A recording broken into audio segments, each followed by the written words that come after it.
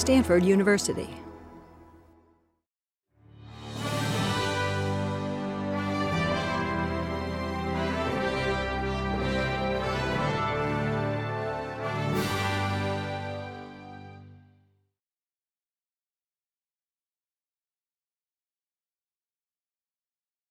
Charlie, you've often complained that accountants are the root of much evil and also of even more folly.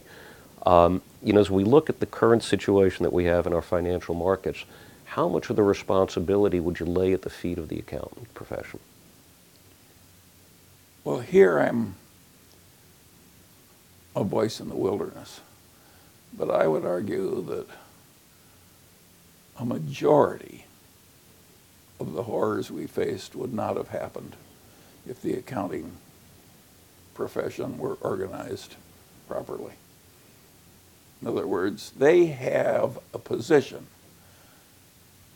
from which, if they behaved intelligently and correctly, they could prevent a huge amount of all that's wrong with the system. And they fail utterly time after time after time. And they are way too liberal in providing the kind of accounting the financial promoters want. So in other words, they've sold out. And they do not even realize that they've sold out, which of course is a common human psychological phenomenon. You squelch by denial. So what example? What if you recognized would make you think ill of yourself or would interfere with your income? And so at a subconscious level, without any malevolence, the accounting profession are behaving in a way that makes, well, compared to what could reasonably be with intelligence and honor, the accounting profession is a sewer. And would you give an example? Could you give an example of a particular accounting principle or practice that you think promotes this problem? Take derivative trading with mark-to-market accounting, which degenerates into mark-to-model. Two firms make a big derivative trade, and the accountants on both sides show a large profit from the same trade. And they can't both be right. And they can't both be right. And both of them are following the rules to the T. Yes, and nobody's even bothered by the fact that it's happening. Right. It violates the most elemental principles of common sense. And the reason they do it is there's a demand for it from the financial promoters. I remember when interest rate swap accounting was done on a different and more conservative basis, and the Morgan Bank was the last holdout. And finally they couldn't hold their traders and report the same kind of income other people reported, and so they threw out the sound accounting and went to the phony accounting. And they did, it was kind of funny at the time, it was many decades ago. And so, some of the people were kind of reluctant, but they said, we just have to go with the flow. So it was a huge mistake. Is this a problem that can be fixed with the accounting profession, with the accounting process, or is this something that we're just going to have to live with? I think you're talking about a problem rooted so deeply in human nature that I don't think you'll live long enough to see it. If it gets 20% fixed in the direction it should go in your remaining lifetime, you'll be a fortunate man. So how do we get there? So let's assume that we actually want to accomplish something good in this space. I don't know how to transform all human life into a... We're just talking about the accountants, Charlie. Well, but accounting is a big subject, and there are huge forces in play, and the entire momentum of existing thinking and existing custom is in a direction which allows these terrible follies to happen, and the terrible follies have terrible consequences. What we're in now is, in its triggering circumstances, it's worse than anything that's ever happened. Worse than the Great Depression? Yeah, it's not. No, we're not the economy hasn't contracted as much as the Great Depression, but the malfeasance and silliness, it was the triggering event, was way greater. So in other And words, more widespread. In the 20s, a tiny little class of people were our financial promoters, and a tiny little class of people were the people that bought securities. This now is deep into the whole culture, and it was way more extreme. So if sin and folly get punished, we're in for a hell of a punishment. so it's a more pervasive problem, and it's also a more global problem. Yes. And do you see a chance that it does reach to a level closer to the Great Depression? How bad does this get, Charlie? Well, nobody knows that because we've never done this before.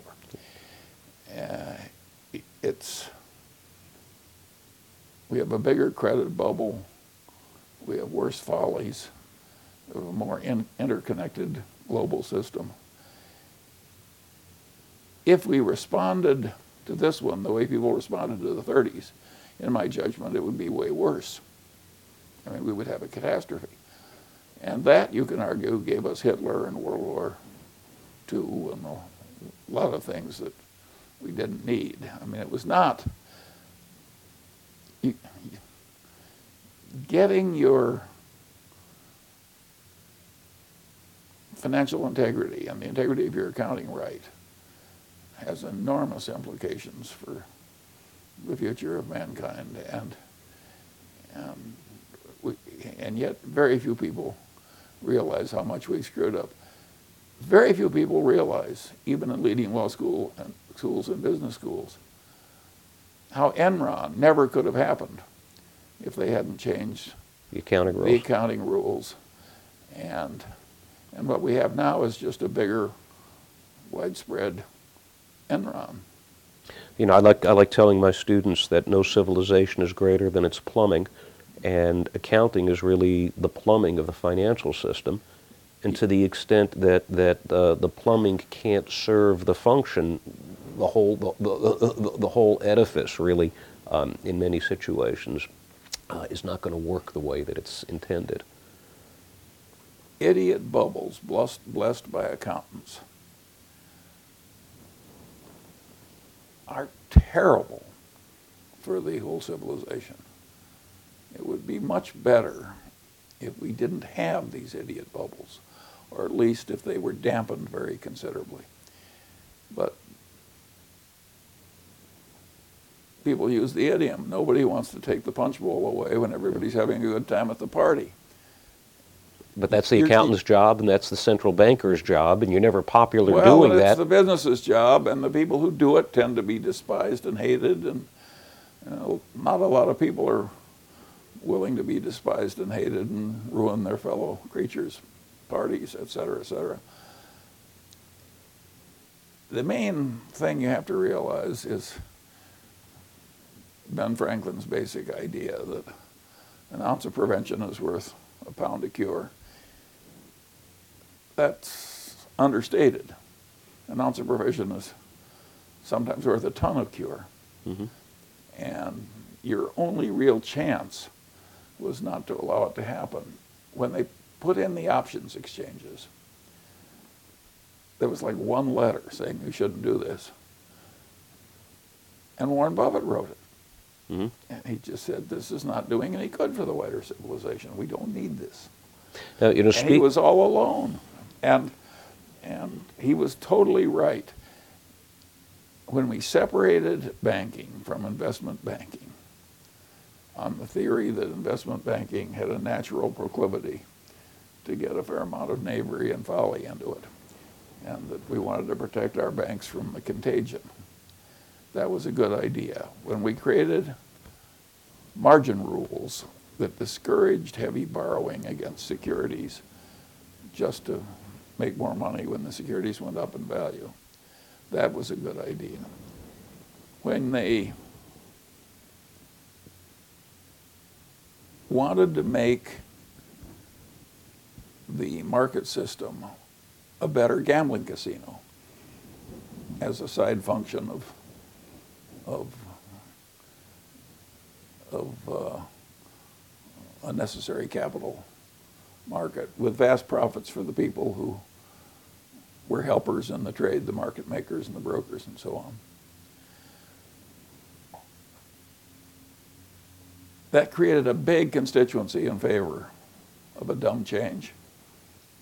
And there was little Warren Buffett saying this is a dumb idea. We're not controlling margins if you're having option exchanges. You get unlimited leverage, whatever the market leverage will support. comes automatically with an option exchange. Of course. And then they did the derivative trading, which made the options exchange look like a benign event. And so just one after another, we made these insane departures from the corrective devices we'd put in the last time we had a big trouble, and that really worked quite well. The investment banks of yore, when the Mellons were running First Boston, and Morgan Stanley was a very conservative place, chastened by the 30s. The investment banks were partnerships. They were totally private.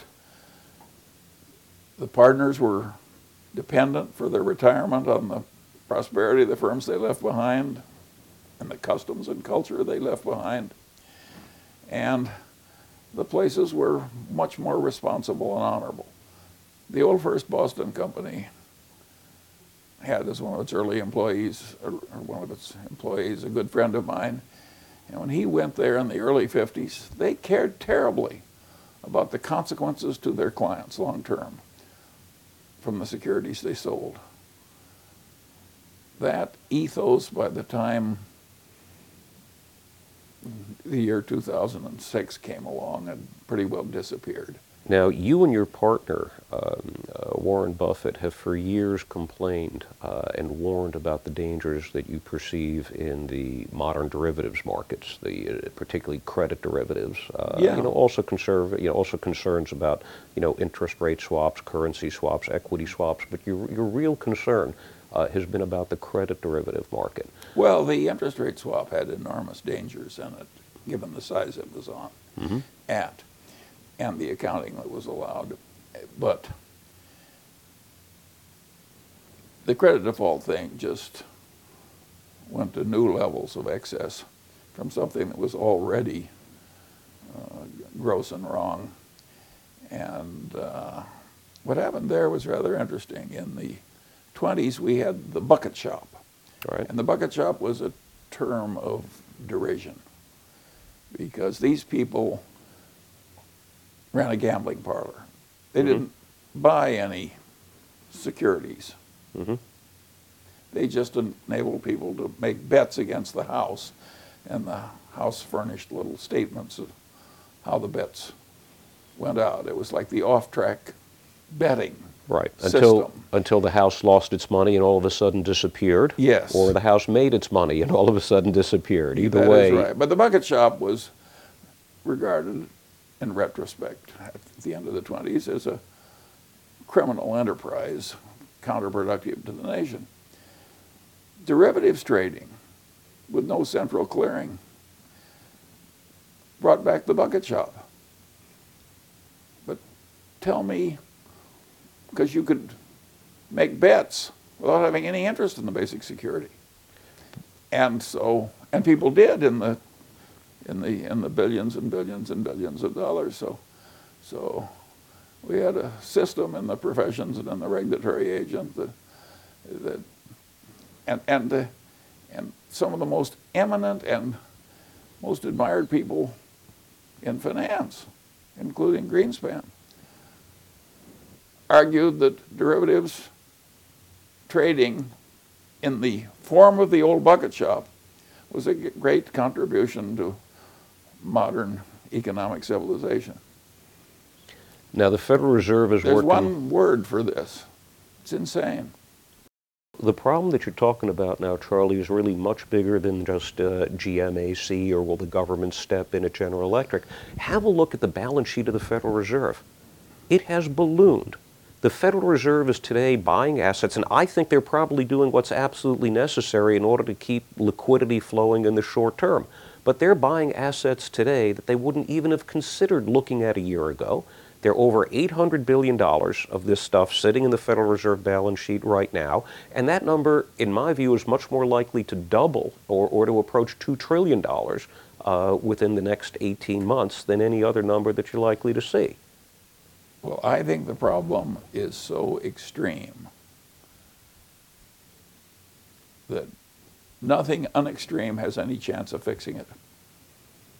So Agreed. I basically applaud the people in the government that are doing these extreme things. I'm sure they're making a lot of decisions that in retrospect will be seen as mistakes. But given the human condition where they have to do extreme things under fire, I am not inclined to criticize. I like the fact that they are so willing to do things that have never been done before, because believe you me, we have problems Right. that you have never seen before too. So, and I like the fact, here I am, a right-wing Republican, I like the fact that Obama has put into the White House Larry Summers, who is a ferociously smart human being, and will try and do the right thing, even if it offends some people.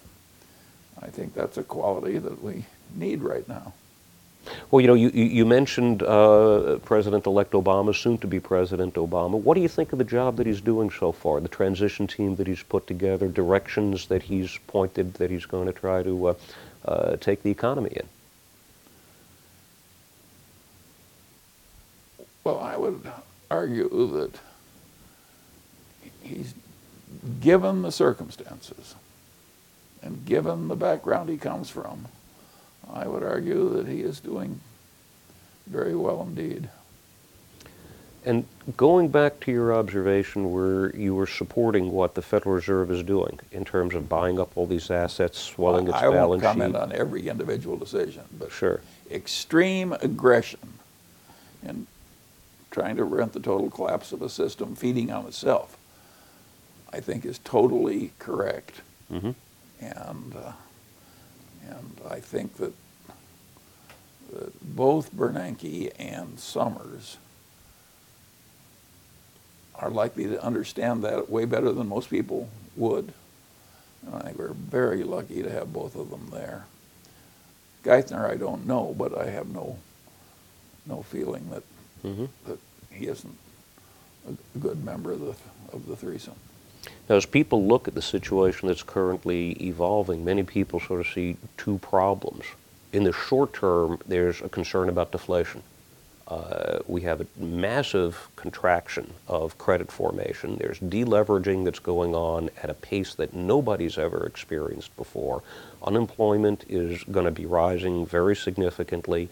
The destruction of wealth on the private balance sheets, unprecedented. Consumers are going to be spending less. They're going to be trying to rebuild their own balance sheet. And clearly this is a situation where the government has got to come in strong and the government has got to come in heavy. Do you have any views on the fiscal side of things? The government's talking now about an $850 billion package, the mix of fiscal stimulus, tax cuts, and the like? Not only do we have to save the financial system, in spite of our revulsion about the way many of its denizens behaved,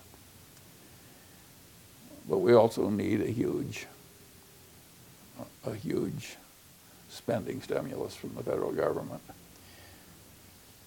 I don't regard that as all bad at all. I think there's a lot to be done in this country. I think we need a whole electricity distribution system which is more efficient and bigger and more flexible and more perfect than we have. Mm-hmm. And I think that this is an opportunity to get that done. I think much can be done in medical care, and I think the hospitals of the country are probably about to get a vast improvement in their facilities, and I think that's all to the good. We have a whole lot of things that are worth doing. Obama is not talking about scooping up people and having them stand around holding shovels in the middle of some forest. I mean, he is talking about fixing infrastructure and so on. Here in the city of Los Angeles, where I live, the streets are a disgrace compared to the streets of Japan. Mm-hmm. Japan had so much fiscal stimulus that you can't find a pothole on the side of a mountain in Japan. But you can find lots of airports that nobody uses out in rural Japan. That may be, but at least they fixed all the streets, Yeah. and the trains and everything else. So I welcome a fiscal stimulus that will Now, improve a lot of things. but as part of the government's response, the government in the United States and governments worldwide are printing money de facto at a rate that is absolutely unprecedented. And if, we know traditionally that if you increase the supply of something, its price is going to go down. Short term, everybody's really worried about deflation. We would have been much better if we hadn't worked ourselves into this position where we have to do this. And you are right to point out that there are dangers from what we have to do.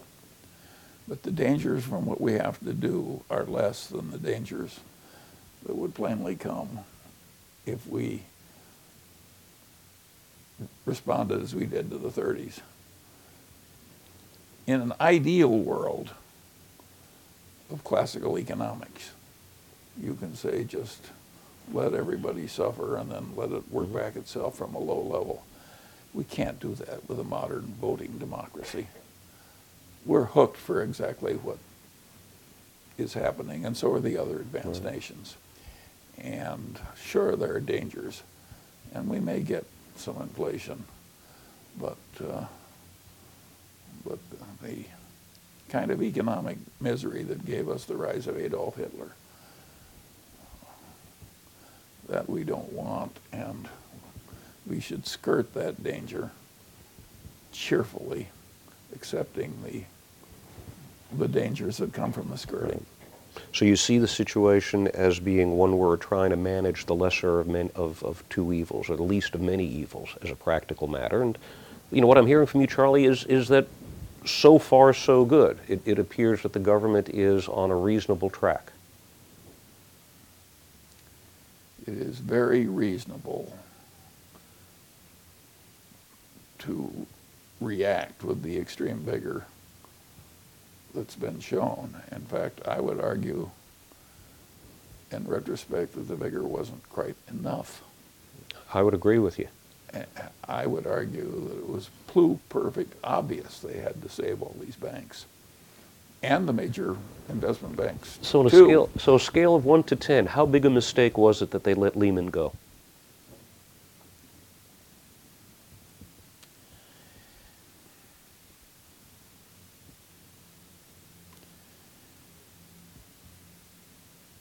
I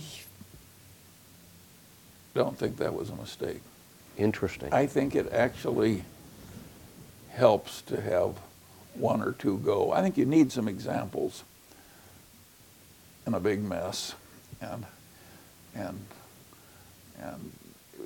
you just save everybody, right, no matter how awful they were. Mm-hmm. That would have created just unlimited revulsion in the body politic. So I think the people had to decide that some people were going to be saved and some people weren't. And I think it was correct that they decided they'd have two categories, the saved and the unsaved. And right. I'm not going to quarrel with their decisions. Interesting. I probably would have let Lehman go too. Interesting. Even though the market seized up very dramatically afterwards and we had some of the most difficult short-term financial consequences of that failure? Well, we needed a total correction Mm-hmm. of a system that was evil and stupid. We didn't need all our bright engineers going into derivative trading and hedge funds and so on and so on. We had the civilization totally out of control. Well, they're not going there in the future. And we were not going to get out of that without a lot of mess and contraction. And the mess and contraction was going to cause some operations to perish. I knew Arthur Anderson partners who were honest, decent people and who suffered terribly. In these situations, in other words, the problem of moral hazard being so large that you really You can't have a rule that no matter how awful you are, you're always going to be safe. Simply because you're big enough and you're connected enough. No, you have to have a loud failure. For more, please visit us at stanford.edu.